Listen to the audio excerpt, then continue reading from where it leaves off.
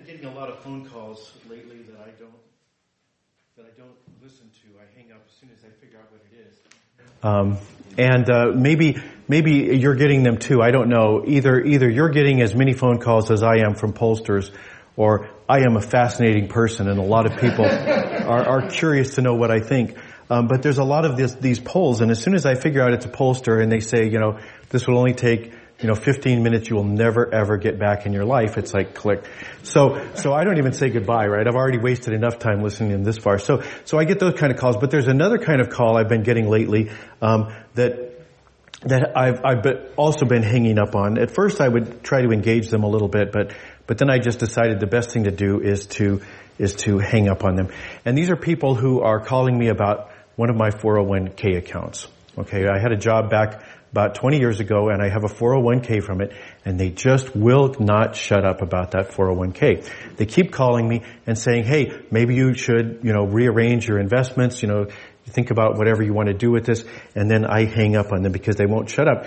At the first couple of times that they phoned me, I would say something like, why are you calling me now? Why weren't you calling me a year ago? Right? That would have been a great time to call me, because then we could have made these adjustments. But if I make any adjustments right now, I'm locking in my losses. Why would I want to lock in my losses? If I just do nothing, maybe it'll go back up. Who knows, right? But if I sell now, if I rearrange my portfolio, I'm guaranteed to have those losses. Why would I do that? And more to the point, what does this say about your ability to predict the market if you didn't call me a year ago, but now you are calling me? It seems to me that you're asking me to lock the door after lock the barn door after the horse is gone. So I've been having these conversations, and yet at the same time, I don't want to start managing all the money myself, right?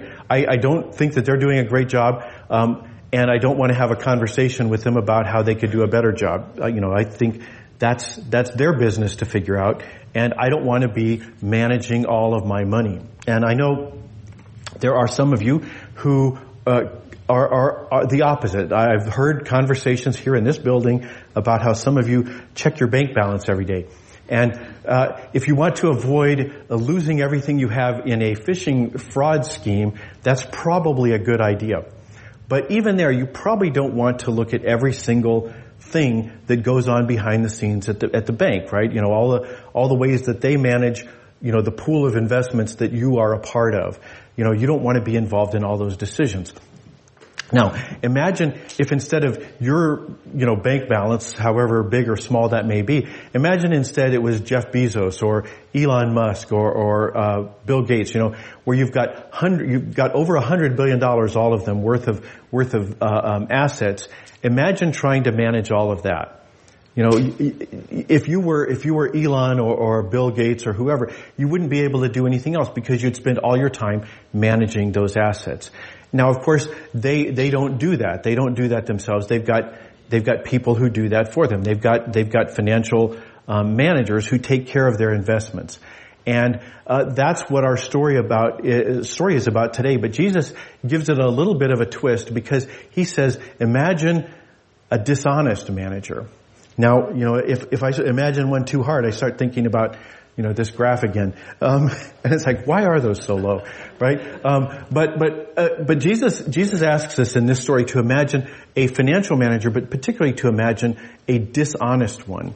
And so the twist he gives us is to manage this job, a financial manager, or in the older language, a steward, somebody who managed your property on your behalf. He says, imagine that for a rich man.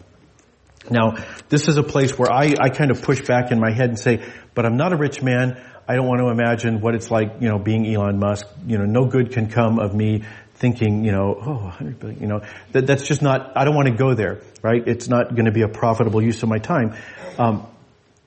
But Jesus is thinking, you should be thinking about this not as the rich man. You should be thinking about it as the steward. You should be thinking about what's it like to be in that job where you are managing the rich man's portfolio, because the rich man is God. And this is really a very conventional idea. For Jesus' audience, they wouldn't have blinked an eye at that. Of course we are stewards. As the in the very beginning of the Hebrew Scriptures, God took the man and planted him in the garden and said, manage it. And the psalmist reflects this. The earth is the Lord's and the fullness thereof. Everything in it is the Lord's. This is very conventional thinking, and it carries on into the New Testament. The Apostle Paul is dealing with an argument going on in Corinth, and people are saying, I'm better than you because, look at me, I am all that. And Paul says, what do you have that you didn't receive? Everything you have, not just your assets, but your particular gifts and skills, everything you have is a gift from God. So why, if you received it, then why are you bragging as if you didn't receive it? So this is a very conventional idea that Jesus is working with, but the twist that Jesus gives it is, he says, imagine you're that steward for a very rich man, but imagine you're dishonest. Imagine you are a bad steward, and that's what makes this a difficult passage to read, because no one wants to be entertaining that idea. All of the resources I consulted when I was preparing this message had the same basic idea. They said this is a notoriously difficult parable to interpret, and I would say it's not notoriously difficult. It's pretty straightforward to interpret. In fact, Jesus interprets it for us. What makes it difficult is we don't like the conclusions it leads us to. It's that part. It's an unsettling parable. So we're going to pick it up in chapter 16, where Jesus says to the disciples, a certain rich man heard that his household manager was wasting his estate. That's the dishonest part right there. He's wasting his estate. Now, if we're thinking, okay, well, if I was in the audience, that would be one thing, right? But Jesus told this parable 2,000 years ago. And Jesus surely couldn't have been saying everybody from that day right up to the present day, everybody around the entire world who has this responsibility to be a steward of what God has given them, every single one has been a dishonest steward. How can this possibly apply? Isn't Jesus painting with a pretty broad brush? And that's a fair question to ask. But as soon as I ask it, I start thinking, but there is some truth in it, right? Maybe I should take those 401k calls, right? When they call me and tell me there's something I could be doing different with my money, maybe I should take it. If it's my money, it's like I don't have enough time to listen to these guys. But if it's God's money, maybe I should listen. Or at least until I'm satisfied, at least tune in a little bit. Maybe I should rethink, the streaming subscription that really we don't watch that much. Maybe I should be a little more cautious about the impulse buy or the online version of it. Other customers also bought, so maybe I should really think about the way I spend my money and say, well, all right, maybe I'm not a good manager. Maybe I'm not the best manager. I mean, I don't even like managing my own money. I certainly don't want to be responsible for managing God's money. So in that sense, it's probably true. But the other thing about this is Jesus is not trying to make anybody feel guilty. He's saying, yes, you're a bad manager. You're a dishonest, unscrupulous manager, but don't feel bad about it. Right? So, and the reason for that is he says, the rich man heard that the household manager was wasting his estate. And that is exactly the word Jesus used a few verses back in chapter 15 when he told the story about the prodigal son. Last week we looked at the first two parables in that series, the lost sheep and the lost coin. But there is the third parable in that series, the one that is probably the most famous parable Jesus told, the parable of the lost son, the prodigal son. And what did the prodigal son do? Well, the younger son gathered everything together and took a trip to a land far away, and there he wasted his wealth. The exact same language. He wasted his wealth through extravagant living. So Jesus is saying that we, the stewards of what God has given us, are really guilty of the same thing that the younger son did. And if you think about it, things turned out pretty good for the younger son, right? He was concerned he would be having to act like a slave for his dad. But he goes back home. What happens? His dad runs out, kisses him, gives him a ring and a robe, and kills the fatted calf. Things turned out pretty good for the younger son. So Jesus is not trying to make us walk out of here feeling, oh God, I'm a terrible manager. He's saying, okay, That's all in the past. Forget that. Let's talk about the future. If you are, to whatever extent you are a bad manager of what God has given you, now what? So, the first point, before we can go any further into this, we have to remember Jesus is setting this up. Jesus is telling us the story so that we're not overcome with guilt and just walk out of here going, it's hopeless. When we squander God's resources, it won't disqualify you from heaven. Things turned out just fine for the younger son in that parable. Okay? This is not about making you walk out of here and go, oh, I have to give more money to the church or whatever. Right? Really. It really isn't. So, when you squander God's resources, it won't disqualify you from heaven. So, Jesus says, put that behind you, right? That is behind you. Now the question is, what are you going to do now? Where are we going with this? So, he says, verse 2, he called in the manager and said to him, what's this I hear about you? Give me a report of your administration because you can no longer serve as my manager. You can no longer serve as my manager.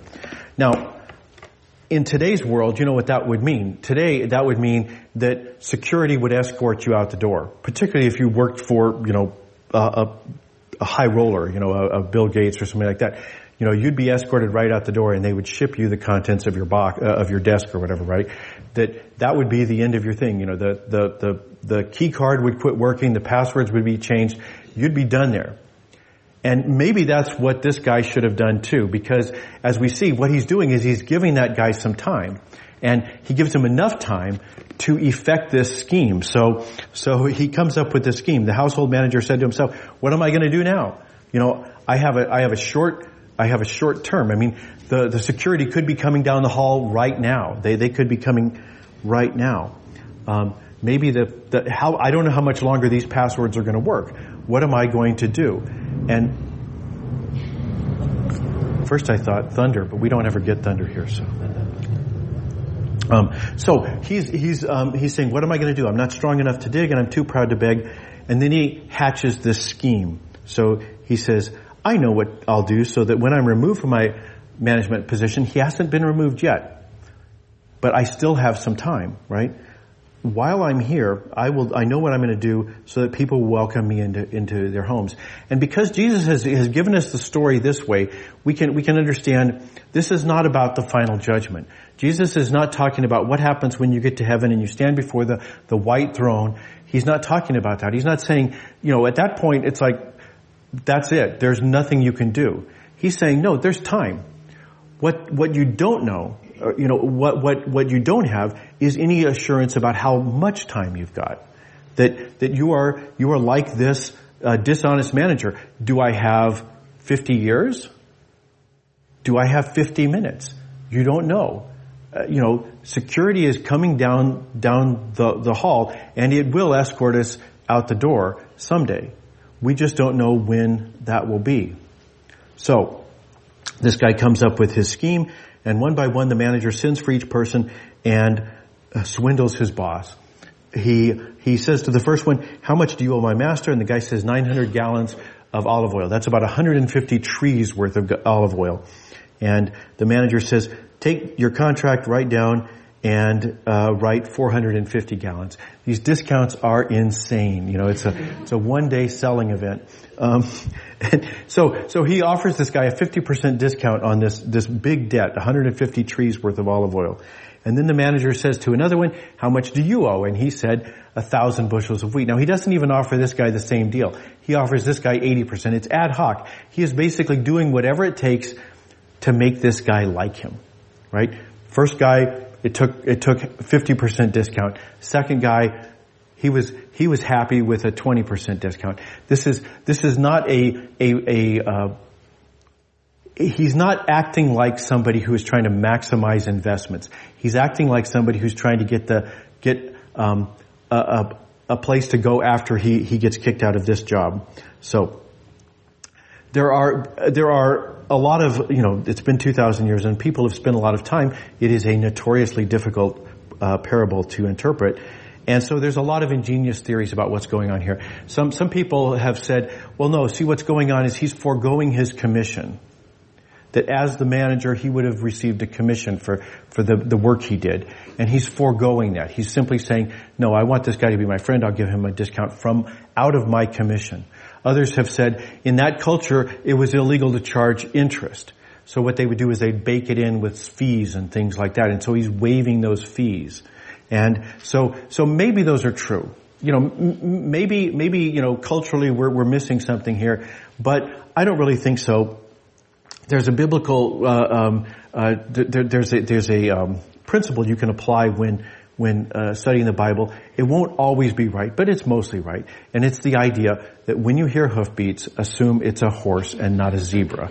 Right? Once in a while it really is a zebra and, okay, that's what the footnotes are for. But most of the time it's pretty straightforward. Plus, if we're not sure, well, maybe this is one of those zebra times. Well, Jesus says he's a dishonest manager. Right? We don't have to scratch our heads and say, well, maybe it really is, a commission. Jesus calls him a dishonest manager. So one way or another, the guy's a dishonest manager. So Jesus says that, the dishonest manager is commended by his boss. So he has had time and he's used it.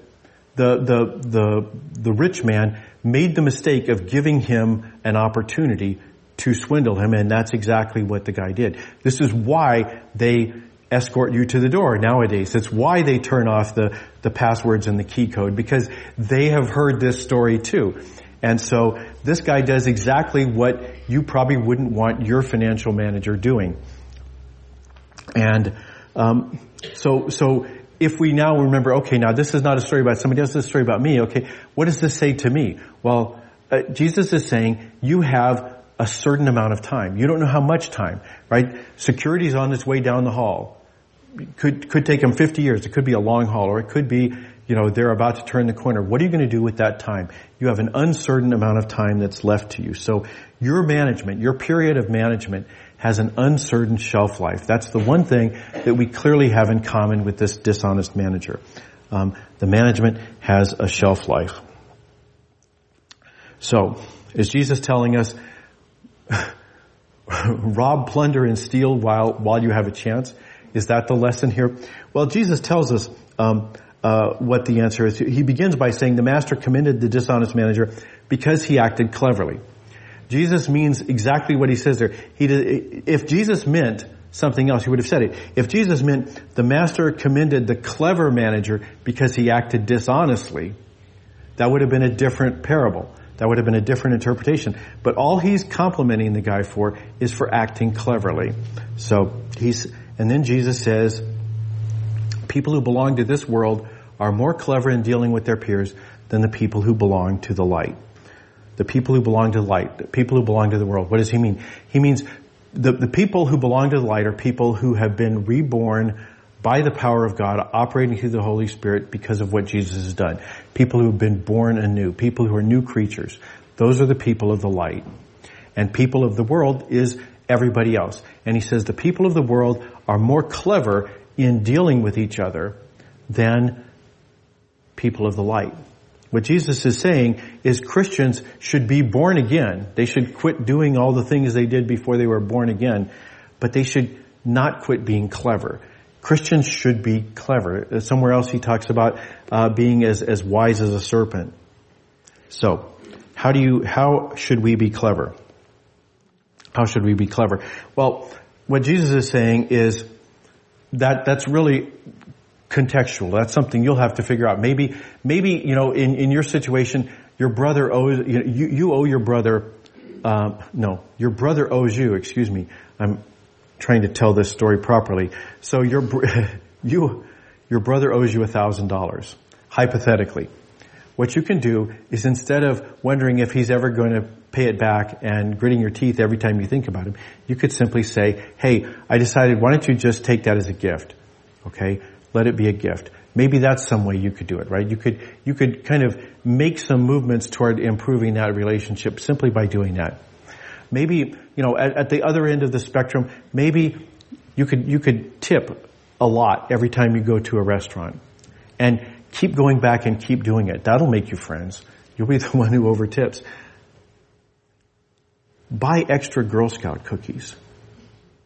You know, make friends and then give them away at work, right? Bring in, you know, no one ever got fired for bringing in Girl Scout cookies. So, be clever. What does that look like? Yeah, who knows, right? That's up to you. You're smart people, or you're supposed to be smart people. You're supposed to be clever. Figure it out. What does it look like? The big idea, though, is to treat what you have as if it was somebody else's. And just say, it's not my money. I can buy those extra Girl Scout cookies. I can forgive my brother that $1,000 he owes me. I can do these things because it's not my money. Now, that's what Jesus is saying. Now, you may say, well, wait a minute, but it's not my money. Is Jesus really telling me that I can defraud God? Can I fail to return to God what God has put me in charge of His money to do? Well, how would you be a good financial manager? You know, what defines a good financial manager? A lot of people say you get the biggest return on the investment. That if you're a good financial manager, then you would get the biggest return on the investment. And you do whatever it took. But at least all my life, there's been something called socially responsible investing. So people talk now about, well, I don't want to invest in a tobacco company, or I don't want to invest in a company that makes bombs or something like that. People make socially conscious investment decisions. And yeah, I won't get the same return on investment that I would if I had that other investment, right? I am defrauding myself because I could make more money, but I'm doing something in line with my values. And so if you're going to be a financial manager for God, you should be operating in such a way that you are operating, your investment decisions are reflecting God's values. So what are God's values? Well, Jesus tells us. Jesus says right there, He says, this is what God wants you to do. Use your worldly wealth to make friends for yourself.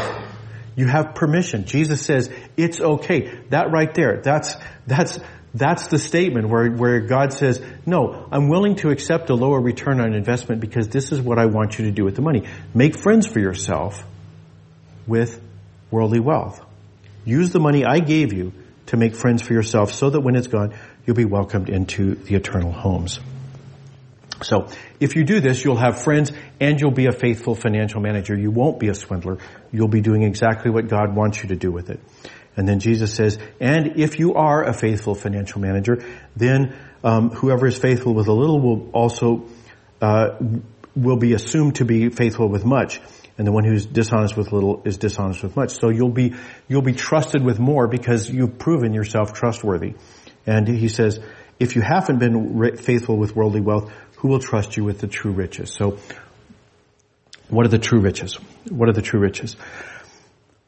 I once heard a preacher say this: the only things you can take to heaven are the souls you win for Christ.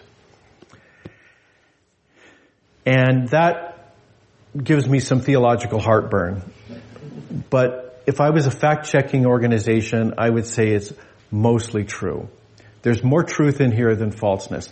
That the one thing you can be sure of is you can't take a new set of golf clubs to heaven, right? You know, the old joke, you never see hearses with luggage racks, right? So the big idea here is, whatever those friends are, we'll talk about that in a minute, that they're not the things of this world. God supplies us with temporary things so that we can make eternal things. God supplies us with the things of this world so that we can make friends who will welcome us into the eternal home. So what does that actually look like for us? Well, practically what it means is that these opportunities come up and we need to seize them. You lose the opportunities you don't take. As Wayne Gretzky said, you lose 100% of the shots you don't take. You miss 100% of the shots you don't take. So you need to seize the opportunity. Security could be coming down the hall right now. Somebody right now is typing into that keyboard and the passwords will quit working. Seize the opportunity. Use your time wisely. Don't worry about, bad management in the past, wasting things in the past. Don't sweat that. The question is, what are you going to do now? What are you going to do with the opportunities that present themselves now? And of course, that leads us to the obvious conclusion as well, that we're not just talking about money, because time is something we have now. That you may not have another chance to have that conversation. This may be the last time you see that person. So Jesus says, use those opportunities well. Use the opportunities. That this may be the time where you build that relationship, or you let it disintegrate a little bit. You may have this opportunity never again. This may be the last time you have that opportunity. This may be the place where you can actually influence somebody. This is the place where you can affect the trajectory of somebody's life. That is what the eternal friends are about. It's not whether, I'm not going to put on your shoulders is the responsibility that you go out and save everybody, because if you don't, they'll die and go to heaven, go to hell and burn for eternity. That's too much for you to carry. But there's truth in there. There's a big germ of truth in there, that you can do things with things that are temporary that will have an eternal impact. You can build those relationships. You can have that influence. You can tell people about Jesus. Those are things you can do during the opportunities you have. So take the opportunities that are available to you. And then about who are the friends? It says that make friends for yourself that will welcome you into the eternal homes. What are they? Well, the one thing you're sure of is they're not wealth. Money is not your friend. That's understood. Money is not your friend. Money, how many times have you been abandoned by money? How many times has money failed to be your friend? Money is not your friend. Money is a tool. But it is a tool, and is a tool you can use to make friends, to have an eternal impact. They don't make hearses with luggage racks. And Jesus gives us permission. He says, use the things you have. This is not something, well, what if I do it wrong? Jesus is giving you the authority. This is His stuff. And He's saying, as my manager, I want you to use it to make friends for yourself. That's an amazing statement. That's amazing authority that Jesus gives us. Don't worry about the past. Don't worry about being a bad manager in the past. But starting now, look ahead. Use the resources you have to make friends of eternal value. Let's pray. Father in heaven,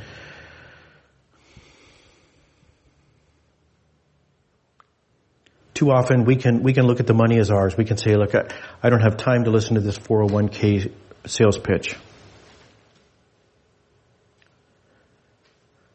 And we can make the other mistake as well, Lord. We can be paralyzed. We can say, well, this isn't my money. I don't know how to use it well. We thank you that Jesus shows us exactly how we can use it well. We can use it to make friends that have an eternal impact. Lord, help us to remember it is not our money.